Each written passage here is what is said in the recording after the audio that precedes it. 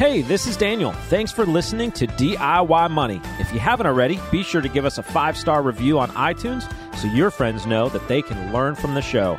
Now, enjoy the show.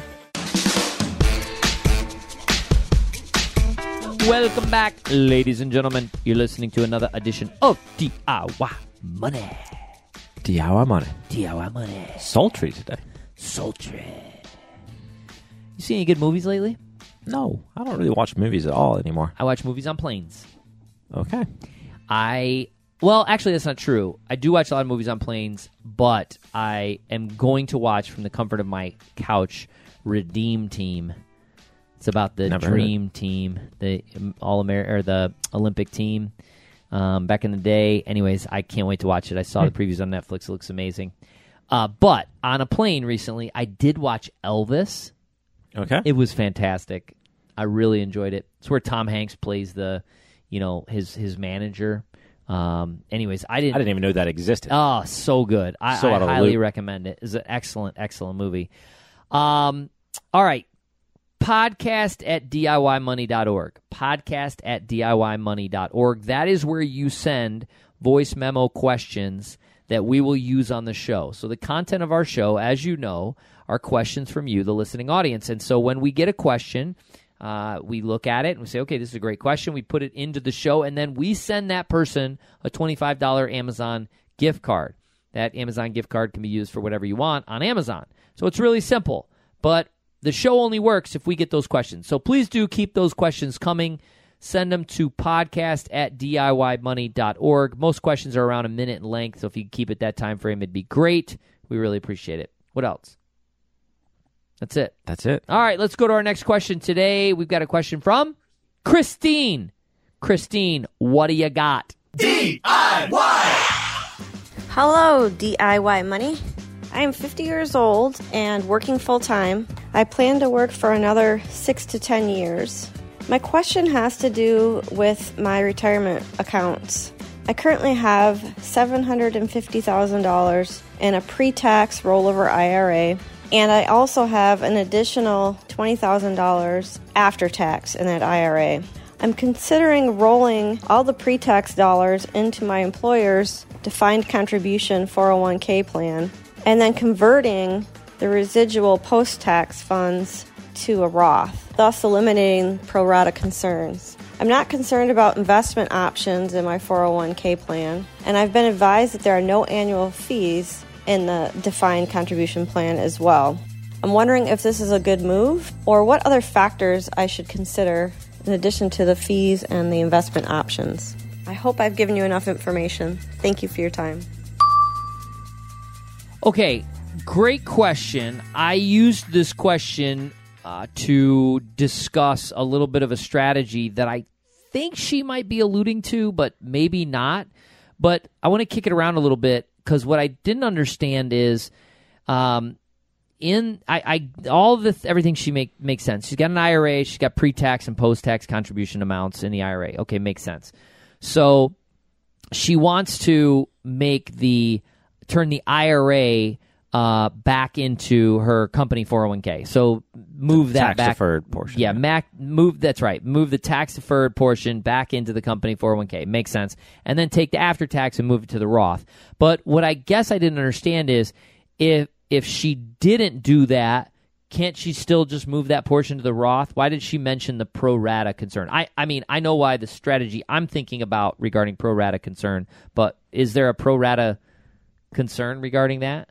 Yeah, there should be. I mean, when you do a Roth conversion, all of the accounts are looked at as a pro rata rule. So it would take the ratioed amount of what she has in tax deferred versus tax free, and so she'd have to pay tax on a portion. What she's saying is she wants to only roll over the part that she would not have to pay tax on. So if she had, let's just call it $100,000, and $50,000 was tax deferred and $50,000 was after tax. If she did all of the $50,000, what you're saying is because that was 50% of what was out, she would still have to pay tax on 50% of the money? Yes. So even then, when she converted the remaining amount, would she then get a break on the other half since she already paid tax? when she converted the other amount. So let's say that a year later, if you end up doing all of it, then the net effect will be the same. So she does get a break. So meaning, okay. Yeah. So she has $50,000 that's traditional tax deferred, $50,000 that's after tax. If she does $50,000, I see this year, then you're going to get 25 and 25. So 25 and 25. So it's not going to be able to separate. She's not earmarking and saying, I want this 50. Yeah, when you're doing Roth conversions, you can't pick and choose at everything. What you've done. Yeah, it's the IRS looks at your IRAs as a whole and says this is $50,000, whether it's tax deferred or not. We're doing 50-50 pro rata.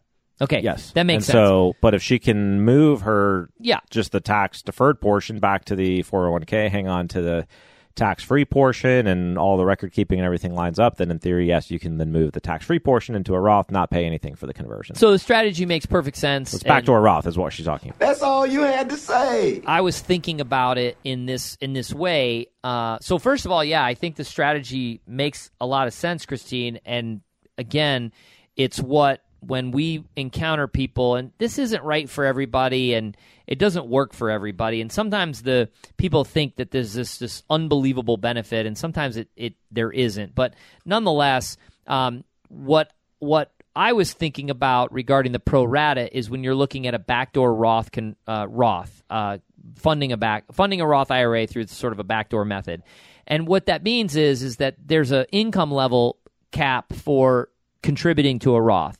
And so some people, what they will look at doing is they will look at making a non-deductible IRA contribution, which there is no limit for. You just don't get the deduction. So you can make a contribution to an IRA. It is what's considered basically a non-deductible contribution, so you don't get the tax deduction for it. And then you can convert that to a Roth, which is effectively what you're doing, and you don't pay taxes on the conversion since you didn't get the tax deduction on the contribution. So let me say that again. You don't pay tax on the conversion since you didn't get the deduction on the contribution.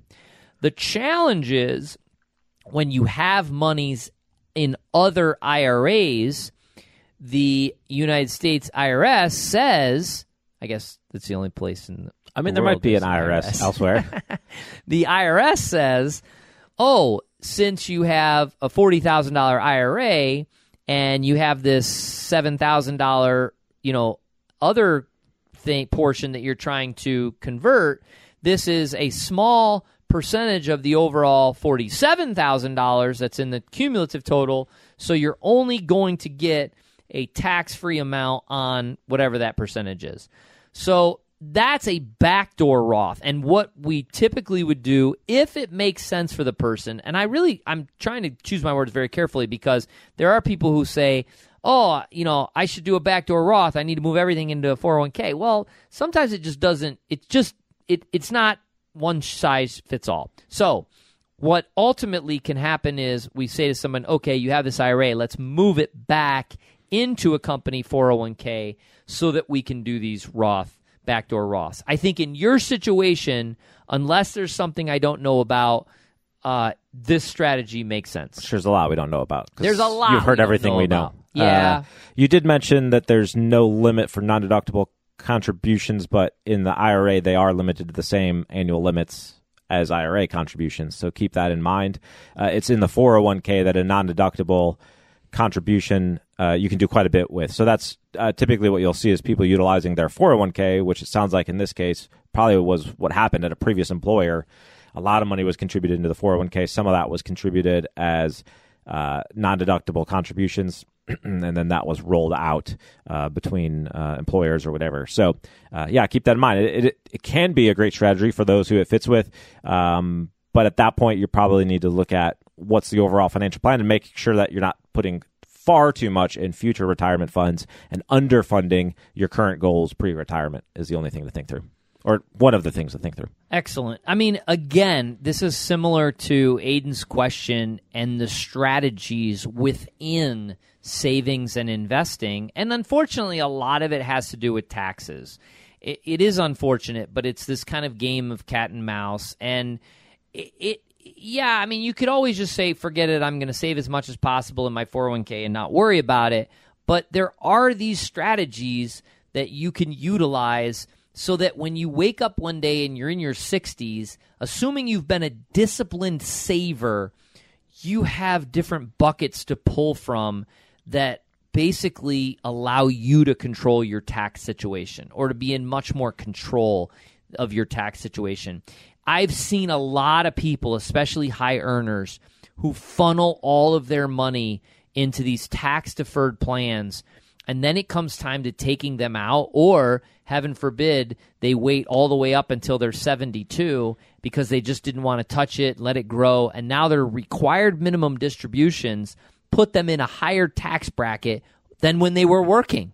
It's unbelievable. And then when they pass away, this thing goes on to their kids, and the kids have to take it out in 10 years. So it's kind of like a little bit of estate planning, even when you think, maybe I don't have an estate to plan for yet. These are things you need to be thinking about down the road. And you can get into the weeds with this stuff. And I'm not saying to overcomplicate. Mind you, we're not talking much about overcomplicating the investment process. We're not talking about that at all. But setting up the accounts, where to position money, how to move money among those accounts is absolutely critical. And I said this on the last episode, and I'm going to say it again, and it really is just coincidence, but these are the times when you might want to engage an advisor. You might want to, get on the horn or set up a Zoom call. I mean, it's one of the reasons we're starting to work with more and more people all throughout the country. It is amazing to me that no longer are we geographically bound to the state of Kentucky. We're working with almost, I don't know, maybe we're in every 50 states. I have no idea yet. I don't know. We don't have any Alaska and Hawaii. Well, actually, we do have somebody in Alaska, or we were talking to somebody in Alaska. I don't know. But That's right. We bad. That's right. Darn right. Nonetheless, we're working with a majority of people all throughout the United States because we do Zooms and we're happy to handle it through technology. But if there's somebody in your area that you're comfortable with, again, communicate with them. Tell them your situation. But I think no longer is this just, I'm 65, I need an advisor now. I think if you're 35 and you're planning appropriately, it might be time to engage an advisor. I've changed completely on this, even since we've started DIY Money. I feel like more and more when we talk to people, the complexity of situation, especially taxes, are changing so dramatically. And it's like you kind of throw up your hands and like, yeah, you need an advisor. I'm going to have to talk to you privately, that kind of thing. I don't know you anymore. You're breaking my heart. You're going down a path I can't follow. All right, what else we got? Anything else? It was a great question. I appreciate it. We'll send you a $25 Amazon gift card. There you go. Booyah. Just saw a headline. Treasury Department sold almost $1 billion of Series I bonds right before the deadline. Of course they did. That's why their site crashed. Poor Treasury Department losing money on. It's unbelievable. On that. I mean, come on. Whoever invented those, 10 or 20 years ago, was like, let's peg this to inflation. It'll be great. Yep. Savers will save and inflation will never be high. We'll run a mint on this. Yep. And guess what? What? Now $1 billion at 9%, at least in 1 year, right? 6 months, yeah, guaranteed. What? $90 million. Nice. Yeah, wonderful. Awesome. Okay. I mean, great. I got money in I-bonds. That's wonderful. But we can't afford it. Anyways. All right, friends. Secret to wealth is pretty simple. Live on less than you make. Invest the rest. Do so very wisely. And, obviously analyze where you're doing that. I think that's critical. And do it for a very, very long time. Make it a great one.